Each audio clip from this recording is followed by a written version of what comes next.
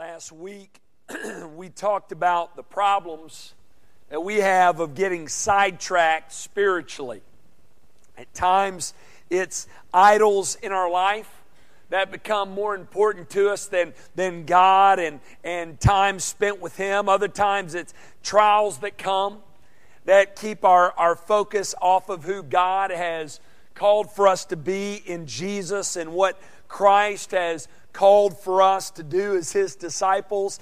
And then we looked once again at the example of the Apostle Paul and talked about the fact that the Apostle Paul is a wonderful example for us for how to stay the course spiritually for Christ. We said that though Paul had a lot of ups and downs in his life and in his ministry, he remained faithful to the calling that Christ had placed on his life.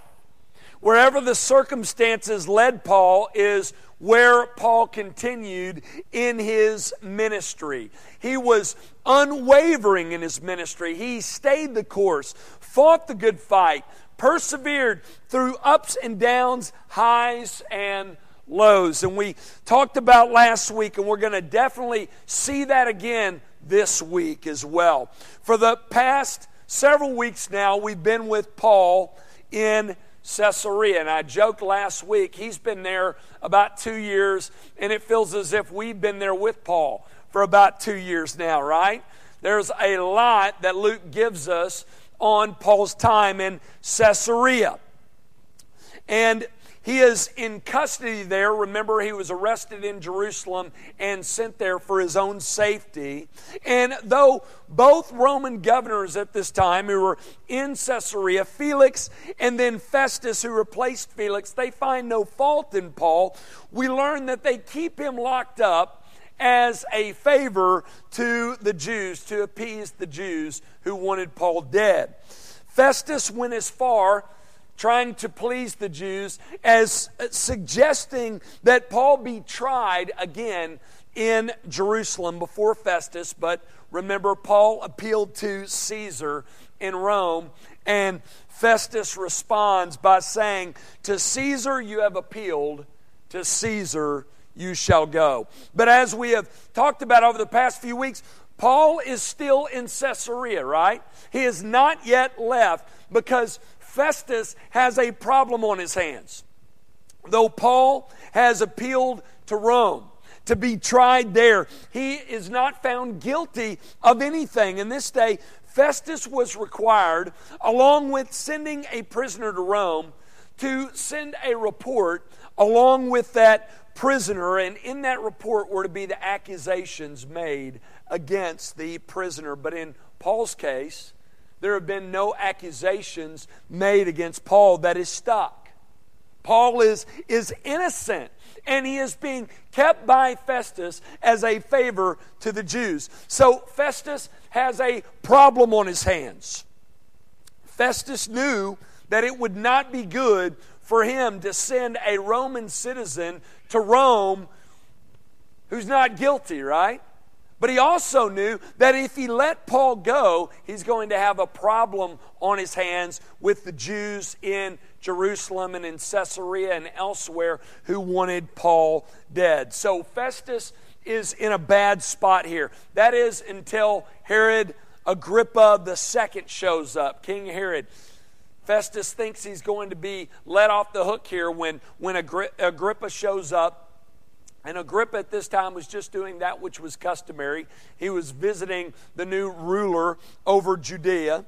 And Agrippa at this time is the king of the Jews, but he had no real authority at this time. He just had a title. But Festus knew that him being king of the Jews, he was knowledgeable of all things Jewish. And if Paul was at fault in any way from a Jewish perspective, Festus thought Agrippa would see it. And then he could give Festus something that he could put in this report to send with Paul to Rome that might carry some weight there and get him off the hook. And so Festus talks with Agrippa about the situation, and Agrippa agrees to meet with Paul. And last week we looked at the first half of chapter 26 of Paul's defense in Caesarea before Agrippa. And we see in this chapter, and we'll see today, we saw it last week, we'll see it again today, how Paul stays the course. He continues to be faithful and take advantage of every opportunity that God gives him in ministry. Now, I said last week, I probably would not have responded in this way. I've been held up in Caesarea for a couple of years. I've appealed to Rome, and they want to put me on trial again to say the same things I've already said. If I were in Paul's sandals, I would have probably said, listen, I've already answered you guys. I've appealed to Caesar. Get me to Rome. Paul doesn't do that, does he? He doesn't. Takes advantage of every opportunity. So I want to jump back into this story this morning, and I want to do a short review of what we talked about last week for those of y'all who are out or are visiting. And then I want to finish out this chapter. We said last week that Paul on trial here, this last trial in Caesarea, this passage that Luke records for us, it breaks up nicely into three parts. First, we have the permission granted to speak. Then you have the message proclaimed by the accused. And lastly, you have the response of those present. First, notice quickly in review the permission granted to speak. In verse 1, Agrippa gives Paul permission to address he and Bernice and Festus and the others. And boy, was Paul ever ready to speak. We talked about this last week. He had a sermon ready. Paul was always ready to give an account for the hope that he had in Jesus. And believers, we should be ready as well. We talked last week about how we need to ready ourselves. And in your study guide this week, you've noticed we've addressed that, how to be prepared when those opportunities come. Paul was. Though Paul had appealed to Caesar and had his sights set on Rome, he doesn't squander this opportunity. We said last week that in the trials of his life, Paul saw ministry opportunities. He did not let trials and difficulty get him off track spiritually. He was faithful, and wherever that faithfulness landed him, that's where he remained faithful and continued on in ministry, and he took advantage of every opportunity that was given him, especially during the trials. In the trials of Paul's life, he saw ministry opportunities. Believers, what about you? Do you take advantage of those opportunities given you? Are you making the most of every opportunity that God has given you? Are you ready?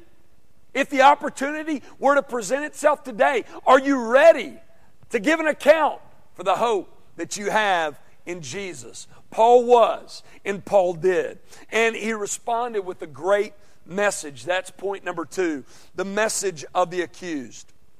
We learned in the passage we looked at last week that when given the opportunity, Paul shares God's gospel message. And there are 4 parts to Paul's message. First, he tells of his Jewish past. This is just a review. He tries to establish common ground with his Jewish accusers to show that he was once where they were, except he was more zealous. He was educated in Jerusalem. He lived as a Pharisee, but then notice Paul transitions by saying, though I was once zealous, this zealous Pharisee, now here I stand on trial before you because I believe and proclaim the promises that God made to our fathers, to Abraham, repeated to Isaac, then to Jacob, and to others that have been fulfilled in Jesus. Paul says, this is the reason I'm on trial. Because I believe and I am proclaiming to you that Jesus is the Messiah. He is the one God raised. And then he reminds them, Paul does, that there was once a time when he, like the non-believing Jews, did not believe this. He says, at one time, I persecuted those who taught this, who believed that Jesus is the Messiah and taught that he was the Messiah and that he had been raised. He said, at one time I locked up saints in prison, and when they were put to death, I cast my vote against them, Paul says. He says, I chased them all over everywhere. I persecuted them to foreign cities. I tortured them, caused them to blaspheme. He says, I used to persecute Christians for believing in Jesus, but I was wrong. I have come to understand that Jesus is in fact the Messiah. Now, how did Paul come to this conclusion? Well, that leads us to our second point that Paul makes in his sermon. Notice he testifies about the risen Christ. He shares once again with Agrippa and others how he came to this realization that Jesus is the promised Messiah whom God raised from the dead. He is the fulfillment of all that was promised in the Old Testament by God to their Jewish fathers. He shares with them that on his way to Damascus to persecute more Christians under the authority and the commission of the chief priests, he says at midday he has an encounter with the risen Lord. Jesus appears to Paul on the road to Damascus and he says, Saul, why are you persecuting me? And Paul says, who are you, Lord? And the Lord says, I am Jesus whom you are persecuting. So Jesus shows up. He appears to Paul, and we know from that point on, Paul is never the same. And Paul is sharing this with Agrippa and the others in the crowd. He is sharing that Jesus has appeared to me. He has shown himself to me as the Messiah. He is the hope of heaven. He is the one who came to fulfill all that God promised to their fathers. He is the one who is alive. He is risen. He is the Lord of heaven and earth. Paul says, I have seen him with my own eyes. I have heard from him with my own ears. And after appealing to his Jewish past and sharing this about the risen Christ, Paul continues by sharing his testimony, sharing about his heavenly calling. That's the next point. Paul shares about his heavenly calling. Paul says, the risen Lord did more than just appear to me. He made me his apostle. And the word translated sending in verse 17 is the Greek word apostello. It's where we get our word apostle. Jesus calls Paul out. He sets him apart from the non-believing Jews and Gentiles, only to send him back out into the world to be a witness to the world for Christ. And believers, that's the calling that's been placed upon our lives as well, right? We have been called out of this world. We've been set apart from the world, only to be sent back into the world to be witnesses for Christ to the world. That's the calling that's been placed upon us. And Paul shares about this calling. He says in verse 18 of Acts 26 that Christ has commissioned him. God has sent him to minister to non-believing Jews and Gentiles for the purpose, verse 18, of opening their eyes so that they might turn from darkness to light, from the power of Satan to God, that they may receive forgiveness of sins and a place among those who are sanctified by faith in Jesus. Again, we discussed that passage this last week. Paul then explains to Agrippa in verses 19 through 21 that he's been obedient to this calling that's been placed on his life. Let's pick up in verse 19. Paul says this, "Therefore, O King Agrippa, I was not disobedient to the heavenly vision." Paul says, I have remained faithful. I have stayed the course. I have not wavered in doing what Christ has commissioned me to do. Verse 20. But declared first to those in Damascus. Remember, Paul's ministry to the Jews began there. Right after he received his sight, he began ministering in Damascus until they wanted to kill him. Then they had to sneak Paul out of Damascus. Then he made his way back to Jerusalem, and he ministered to the Jews there until they wanted to kill him. And then Paul had to be snuck out of Jerusalem, and he says, I ministered like this all throughout the region of Judea and also to the Gentiles, telling them that they should repent and turn to God, and get this, underline this part, performing deeds in keeping with their repentance. Now, isn't that interesting? Paul not only told them that they are to repent and turn to God, but he tells them, get this, that they are to be performing deeds in keeping with their repentance. In other words, Paul says, you're to be fruitful, believers. Listen, we've talked about this over and over again. Followers of Christ, surprise, surprise, follow Christ. And they bear fruit. Scripture is crystal clear on this. God returns to this over and over and over again in His Word. Now, good works are not the root of our salvation. They're not. They don't make us right with God, but they are the fruit of our salvation. They show that we have been made right with God. Look at this quote by John MacArthur on this verse up on the screen. I love this quote. He says, repentance involves a change of mind that results in a change of behavior. We'll leave that up for a minute. You can mark that down. Repentance involves a change of mind that results in a change of behavior. Very, very good. Verse 21. For this reason, the Jews seized me, Paul said, in the temple and tried to kill me. Remember, they hated the fact that Paul was sharing a message that said Gentiles could be forgiven of sin and made right with God and remain non-Jewish. They didn't like that. See, the Jews like to think that they had the market cornered when it came to salvation. They thought that salvation was for the Jews and Gentile converts to Judaism. But that's not Paul's message. You know why it's not Paul's message? Because it's not God's message. It's not God's message. Paul continues to remain faithful to this heavenly calling. Well, we're going to continue on in verse 22, and we're going to finish out Paul's message this morning, and then we're going to look at the response of Festus and the response of Agrippa and the response of those in the crowd, and we're going to look at Paul's response as well. Notice after Paul tells of his Jewish past, appeals to his Christian conversion, shares about his heavenly calling, he ends by explaining the gospel to them using their scripture. That's the last point there of Paul's sermon. Paul explains the gospel using their scripture. Look at verse 22. Paul says, to this day I have had the help that comes from God. Let's stop there for just a minute. I love this. You know, Paul took every chance he could get to give God all the credit for everything. Isn't that great? If Paul does that, shouldn't we?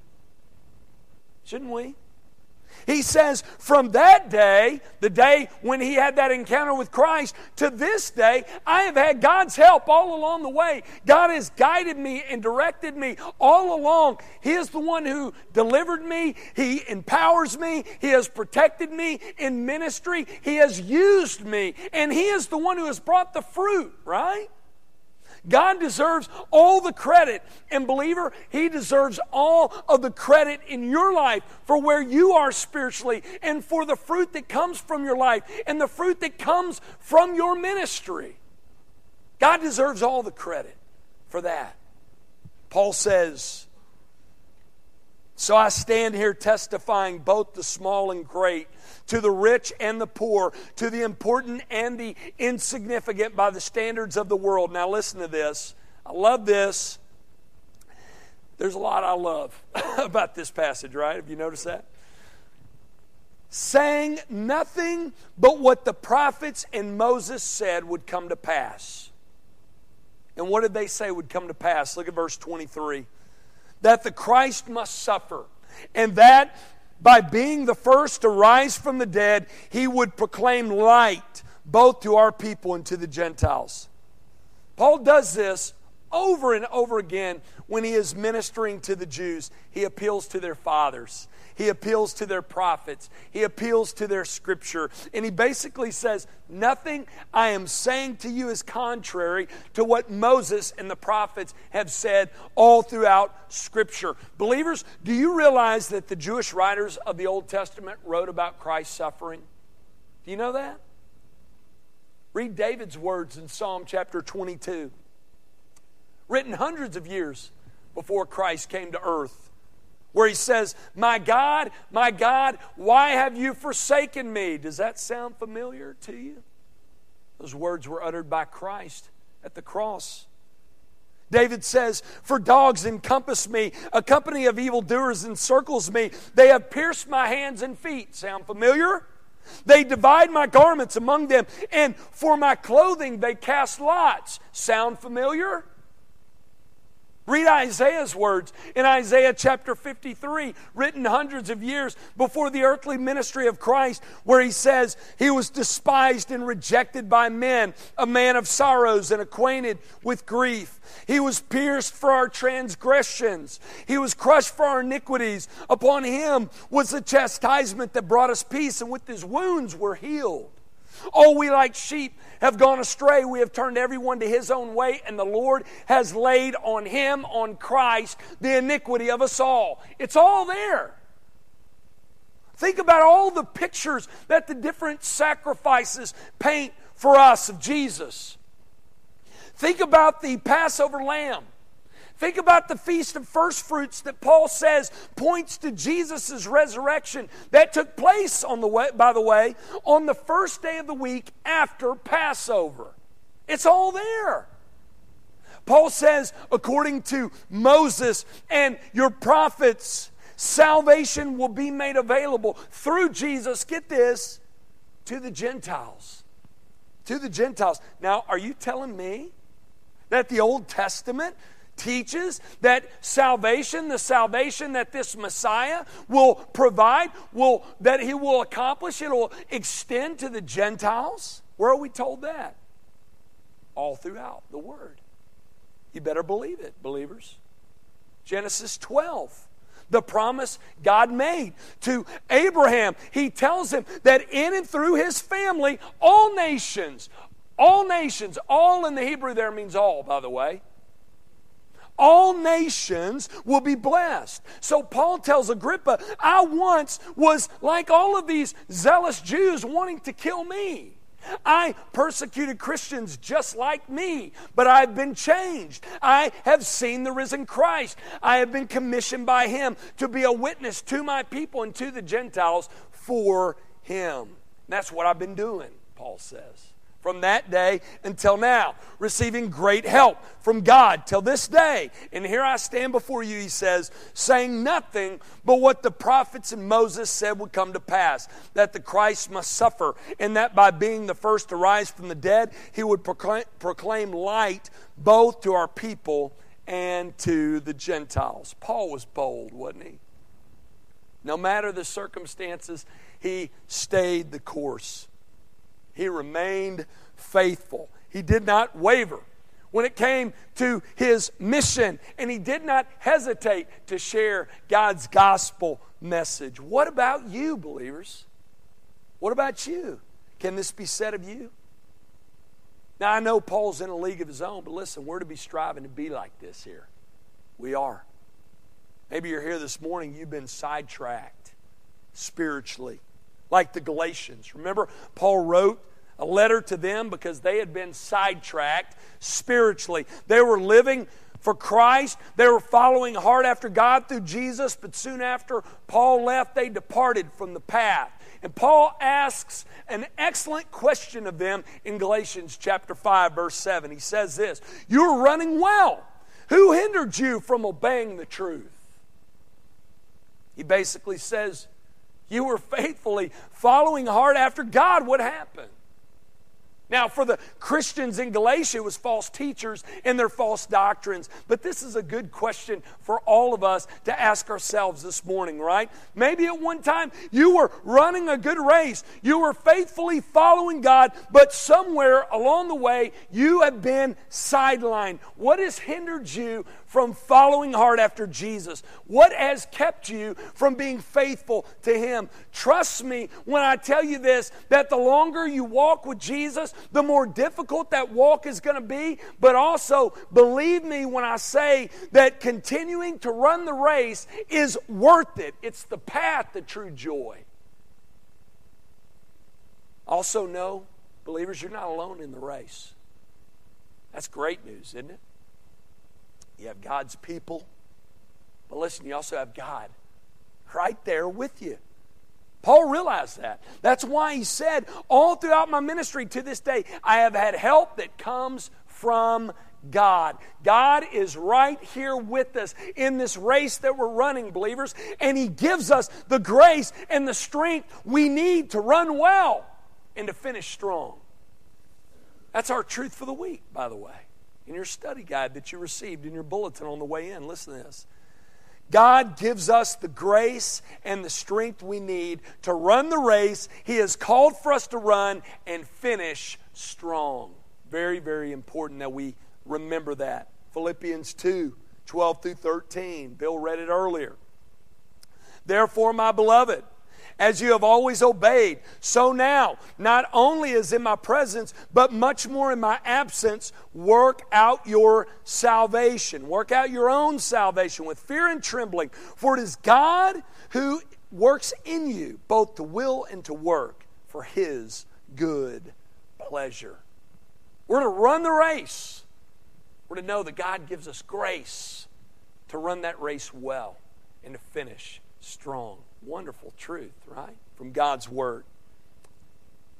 Maybe you're here this morning, you've been hindered from running this race. Listen, God's Word is for you this morning. God's Word to you is this: you need to get back up. Dust yourself off and get back in the race. You don't need to beat yourself up, but you do need to get up and run this race. Strive to be like Paul. Strive to be like Jesus. Keep running. Stay the course. Run the race well and finish strong. Knowing that God gives you the grace you need. He is working in us what we're working out, and He gives you the grace to run that race well. You need to see your need of Him. Run with Him. Well, after Paul finishes this message, we have the response. Notice the first response is from Festus. Notice Festus's response. Look at verse 24. And as Paul was saying these things in his defense, Festus said with a loud voice, he interrupts Paul, and he says, Paul, you are out of your mind. Your great learning is driving you mad. It's driving you out of your mind. He acknowledges that Paul is a smart guy, but he says, all of your great learning has messed with your head, Paul. It's made you mad. So that's Festus's response when he hears Paul talk about this man named Jesus, who is the Lord, who suffered and died and was raised. He said, Paul, you're nuts. He responded like many of the Gentiles did in this day to the gospel, and like many Gentiles do today as well, right? They view it as foolish. And believers, know that when you're faithful to share this message, you'll be looked at by some to be foolish.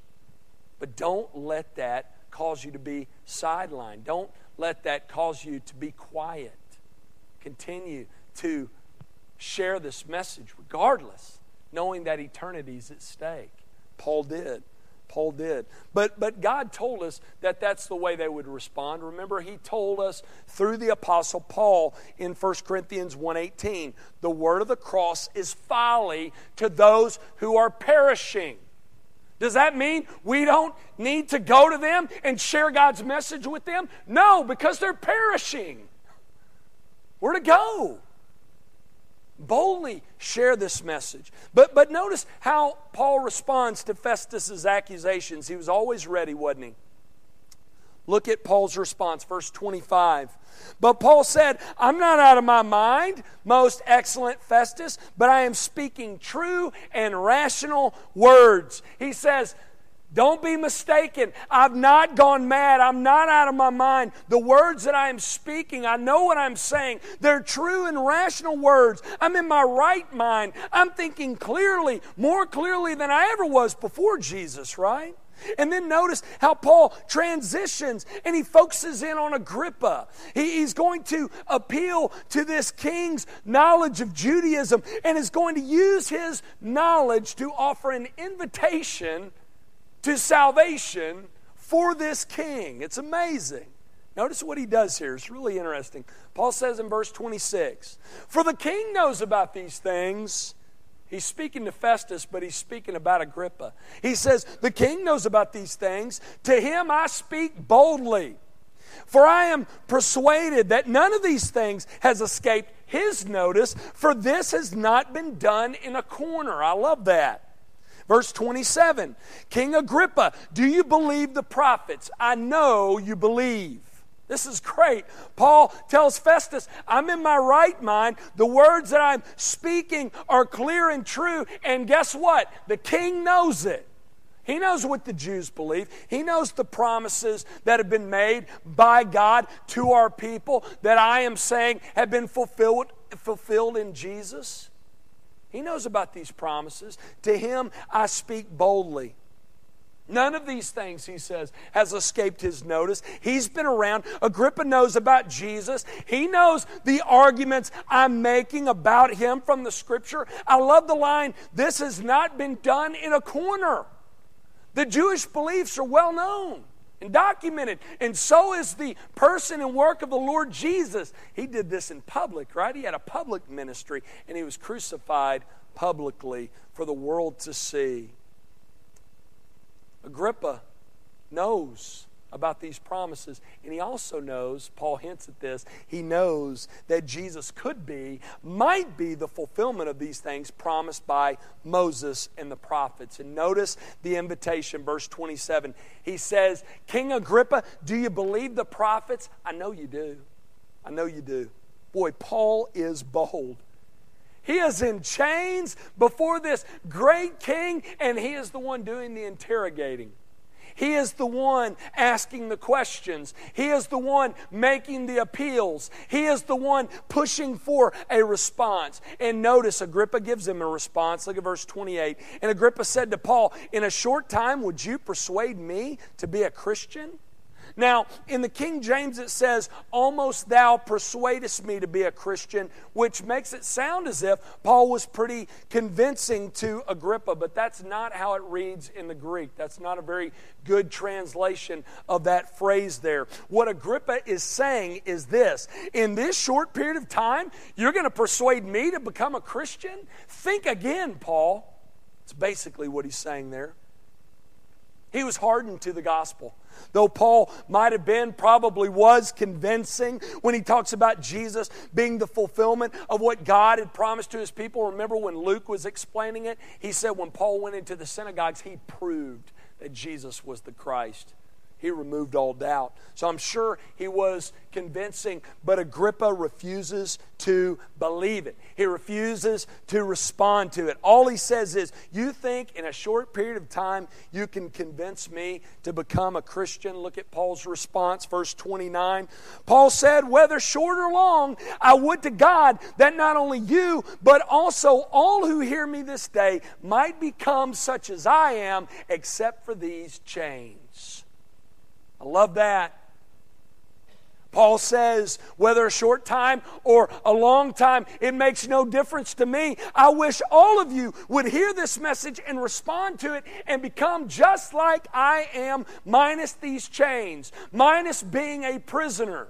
Paul didn't care about the length of time. He didn't care about who his audience was, rich or poor, exalted or lowly. He had a desire for them all to turn from their sin and trust in Christ alone for salvation. And I hope that goes for you as well, believers. I hope that's your desire. I hope and pray that you're ready to give an account for the hope that you have in Jesus. And when those opportunities come at you, I hope and pray that you do not discriminate. You take that message and you boldly share it to whomever God places in your path, rich or poor, high and lifted up by the world's standards, or lowly and forgotten about, whoever it is.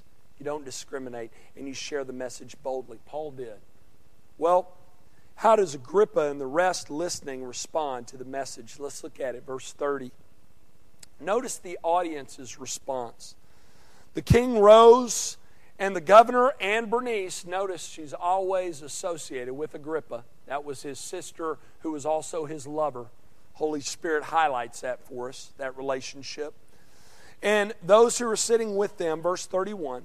And when they had withdrawn, they said to one another, "This man is doing nothing to deserve death or imprisonment." And Agrippa said to Festus, "This man could have been set free had he not appealed to Caesar." So notice, after this trial, the king rose with the governor and Bernice and those sitting with them. And when they left the assembly, they gathered together in private, and they agreed that Paul had done nothing to deserve death or imprisonment. And Agrippa told Festus, Paul would not be in this mess. He could have been set free had he not appealed to Caesar. So Paul lays out this gospel message. He directs it primarily at this Jewish king because he knows that he has some understanding of Judaism, and he seems to be tuned in to what Paul is saying and did not view Paul as being crazy like Festus did. And he shares this message with him. And how does Agrippa respond? He doesn't, does he? No, he's indifferent. He's indifferent to it. He, along with others in the crowd, along with Festus, states that Paul is innocent. But he, like Pilate did with Jesus, like Felix did with Paul, like Festus did with Paul, he says there's no fault in him. He's not guilty of anything. But he, like Pilate and like Felix and like Festus, did not believe and trust in Christ as a result. Instead, Agrippa says he could have been set free had he not appealed to Caesar. And then he suggests that he just be passed along, sent on to Rome and out of their hands. He remained indifferent to the gospel Paul preached. Agrippa's story, like Felix and like Festus, is extremely sad. And it's a story that's told over and over again on a daily basis. They had Paul in their midst, sharing God's gospel, and they did not respond to it. They remained indifferent to the message. How about you? If you're here today and you've been listening, if you have been with us for a few Sundays, hopefully you have heard this message, God's gospel message, but have you responded to it? Do you realize that though God has created you to live in relationship with Him, you are set against Him in your sin? Do you realize that? Do you realize that though you deserve God's wrath and judgment, like we've been singing about this morning, because of your sin, because God is a holy and just and righteous God, you deserve that? Do you realize that God has demonstrated His love for condemned sinners like you and me by sending His Son, God the Son, who stepped out of eternity and into the world in which He created to live for us and die for us and be raised for us so that we, through faith alone, in Him alone, could be forgiven of sin and made right with God through faith in Jesus. Do you realize that? That's the message of the gospel. If you're here this morning and you're listening now, I pray that you would not respond like Agrippa, not respond like Felix, not respond like Festus. My desire, like Paul, each and every Sunday, is that you would hear the message, and that if you have not responded to the message, that you would do so today, no matter who you are. That you would turn from your sin, no matter what you've done, and you would make Christ your Lord. If you're here, you're not trusting in Christ alone for your salvation, now's the time. I urge you today, turn over the reins of your life. Give your life up and over to Jesus and be saved. Let's pray.